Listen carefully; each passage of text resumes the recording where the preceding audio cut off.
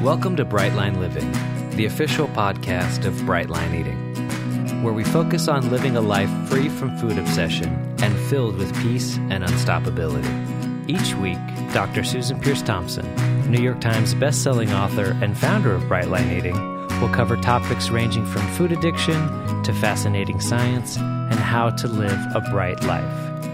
Now here's Susan with the audio version of this week's vlog.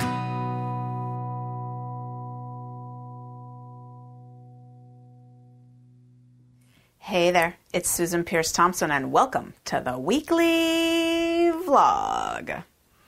So I'm excited you're here, and right now if you're watching this vlog as it's being released, we're in the middle of the annual Food Freedom launch. So this is a time when we release the Food Freedom Masterclass series. It's a series of 3 videos, and then there's a 4th video that explains the boot camp. But the 3 videos that have all the sort of content in them, they are essentially the unit on the neuroscience of food addiction that I used to teach in my college course on the psychology of eating when I was a tenured psychology professor teaching college courses every semester. Back in 2016, I think I handed back tenure and jumped into doing this because I didn't have time at all to do both and raise my 3 kids, so I had to make a choice. But anyway, I used to teach this college course on the psychology of eating, and I lamented sort of not teaching that stuff anymore because it's really important information that I think needs to get out into the world. So I put together this video series and started releasing it online. And that is what we continue to release at least once a year. And right now it's out. And it reminded me because in the comments underneath, we're getting this question over and over again. And I got it several times on a Facebook Live that I did during this big Food Freedom festivities time. And it's this question that I have never answered in a vlog, which is ridiculous. Hundreds of vlogs I've shot now. And the question is, can you eat fruit in Brightline Eating? For those who are around here who know, yes, you can eat fruit. That's the short answer. Yes, you can eat fruit. But people want to know why. Once they've seen video 1 in the Masterclass series that explains how sugar and flour affect the brain, and that video talks about insatiable hunger and overpowering cravings and talks about how 2 main systems in the brain get dysregulated by sugar and flour. One is the system that causes cravings, and that's the dopamine addiction reward pleasure pathway in the brain. And what happens with dopamine is that it gets downregulated. When you eat, sugar, flour, processed foods, it floods that area of the brain with dopamine. And the receptors kind of go, okay, that's really excessive. We don't need that much stimulation around here. And they thin out. They become less numerous, less responsive. And then you've got like really a paltry, meager dopamine response when you're eating normal food or engaging in normal activities. And you need like really, amazingly, convenient store, movie theater, snack bar kind of food to just to feel satisfied, just to feel normal again. So that's the dopamine system. I also talk about leptin resistance, which is the system that's making us eat and never feel full. Just eat and eat and eat like it's just a black hole where we could just keep pouring more food in. What's up with that? Why? Some people out there feel full when they eat a regular amount of food, and some of us don't. That's leptin resistance. We're missing, the brain is missing the ability to see the hormone leptin that says you're full, you've had enough to eat now. Our brains just don't see it, and that's because the leptin is being blocked. So sugar and flour cause both of those systems to be hijacked. So people are wondering, well, what do you mean by sugar? And the answer is, well, by sugar, we mean all added sweeteners. So we mean artificial sweeteners, and we mean sugar, and we mean all the different forms of sugar that get added to things. So all the dextrose and the maltose, anything ending in OSE, and we mean the maltodextrin, which is just chains of dextrose molecules, just chains of sugar molecules, and we mean honey and molasses and maple syrup and agave and stevia. I'm sorry, we mean all those things. There's a couple of systems happening. One is that One is that the glucose insulin system gets hijacked when you eat added sugars. They get absorbed by the gut lining really fast. They spike blood sugar, and then the system responds by dumping a bunch of insulin into the system to bring down blood glucose, and that over time becomes really problematic. And we're also looking at the dopamine receptors in the nucleus accumbens that I was just talking about before, and alas, the sweet taste buds on the tongue have a direct connection to those addiction centers in the brain, releasing that dopamine. So it's a very legitimate question. Why doesn't the sweet taste of fruit on the tongue cause that? And the answer is, it might a little bit, but it's okay. So here's the full answer. The sugar, the fructose in whole real fruit gets mitigated hugely by the fiber in whole real fruit. Fiber is amazing. And I mean the fiber in whole real foods. I don't mean fiber tabs. I don't mean, fiber added back into processed bars. Research shows that processed foods with added fiber back in do not have the protective effect of eating whole real food with real fiber. But fruit, all fruits, I've looked this up, every fruit I can think of, all real whole fruits come with this amazing complement of not just fiber, but both, an ample amount of both soluble and insoluble fiber. Now, this is important because what creates the barrier in the digestive system that keeps your food from rushing in to your bloodstream and spiking your blood sugar really fast, the barrier is created by a combination of soluble and insoluble fiber. So let me describe how that works. It's kind of like if you were stranded on a desert island and you needed to build a shelter, like a hut, that you would hope would keep out the afternoon thunderstorm rains, right? You would probably go gather a couple of things. You would gather a whole bunch of palm fronds, like these, long, stick, twiggy, reedy-like things, right? And they would form a lattice of your roof, right?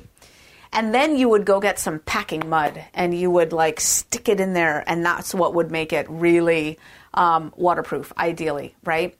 So soluble and insoluble fiber work the same way. The insoluble fiber, it's not soluble, it's not dissolvable. Those are the palm fronds, those are the reeds or the bamboo shoots or the twigs that you're using to form the thatched hut roof, right? Now, that's what the insoluble fiber does. The soluble fiber is soluble, it's dissolvable, and it's the packing mud, right? It becomes like mud, and you stick it up in there.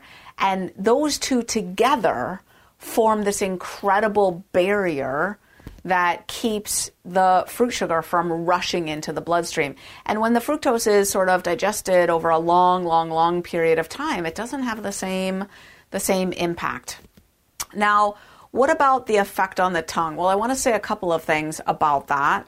One is that all of these effects, like the effect of every drug, frankly, is dose dependent, which means some isn't going to have the same effect as a lot. I would never recommend that someone sit down and eat a whole pineapple and nothing else with it. That would not be good for your brain in this way, and that would not be good for your Bright Line eating journey. However, eating 6 ounces of pineapple at a meal, which is the only way you can eat it on the Bright Line eating food plan. On the weight loss plan, you would have a serving of fruit either at breakfast or lunch.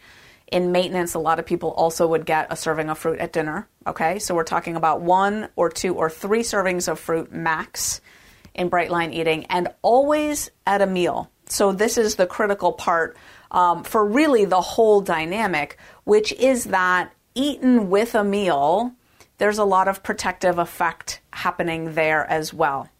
Now, all that said, pineapple is very sweet on the tongue, and it is a pretty intense, even with the fiber that comes with it, it's pretty sweet, right? Pineapple is up there in sweetness. Now, there are some people who just say in Bright Line Eating they can't eat pineapple, right? Or some of the other fruits that are super sweet, like red grapes, for example.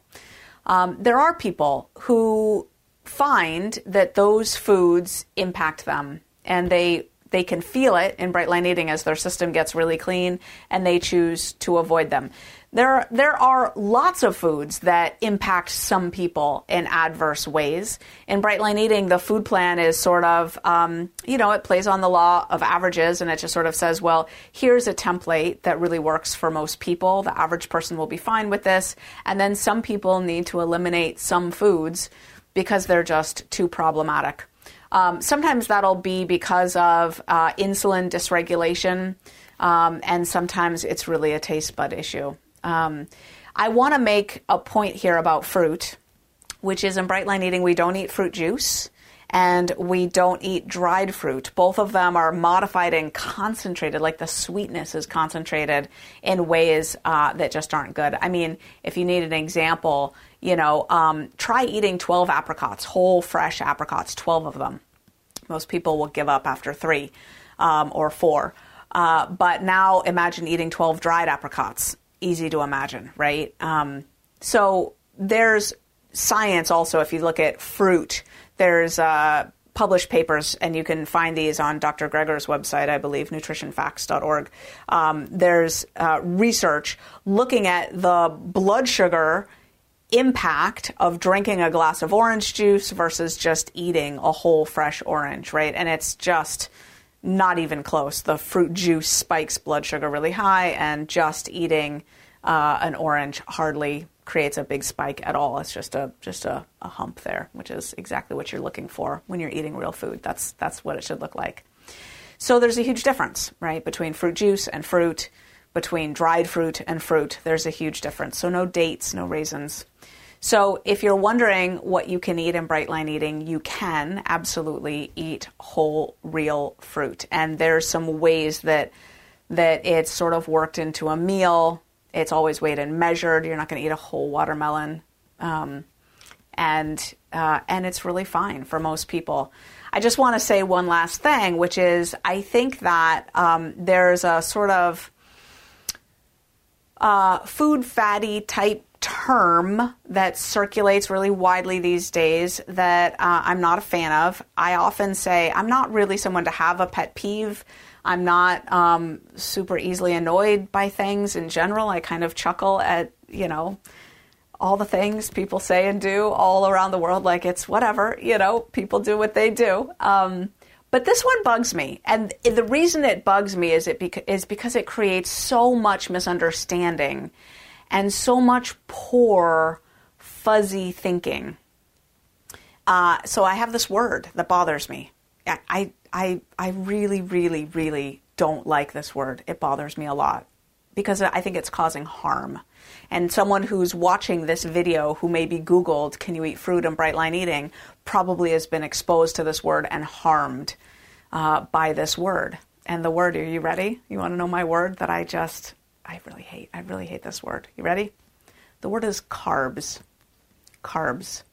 I hate the word because it's such an unhelpful word, right? It's short for carbohydrates, but when someone says carbs, they don't mean carbohydrates. They mean like, white bread and stuff like that, right? It's like, it's the sugar and flour. It's the processed food that's a problem. It's the processing that does it. It's not carbohydrates. So we have people out there who are afraid to eat carrots. We have people who are afraid to eat bananas, afraid to eat apples, right? And it's in part due to that word. It creates an unhelpful category. In Bright Line Eating, our categories are vegetables, fruits, proteins, fats, grains, right? These are our categories. And it's just much more helpful to think of whole real foods as fitting into these categories. And then there's all the food we don't eat, which aren't really foods. They're processed frankenfoods. They're not things that grow out of the ground or, are harvested or, that people ate 1,000 years ago. They're manufactured industrial ingredients and industrial products. They're manufactured like sneakers are manufactured, in huge factories with big machines from unpronounceable, chemical ingredients. They're not foods, right? So I want people to be avoiding processed foods and eating whole real foods. Yes, you can eat fruit in Brightline Eating. There's not, at this moment that I can think of, any whole real food that we don't eat in Brightline Eating. We eat food in Brightline Eating. All the food. We eat the food. All the food.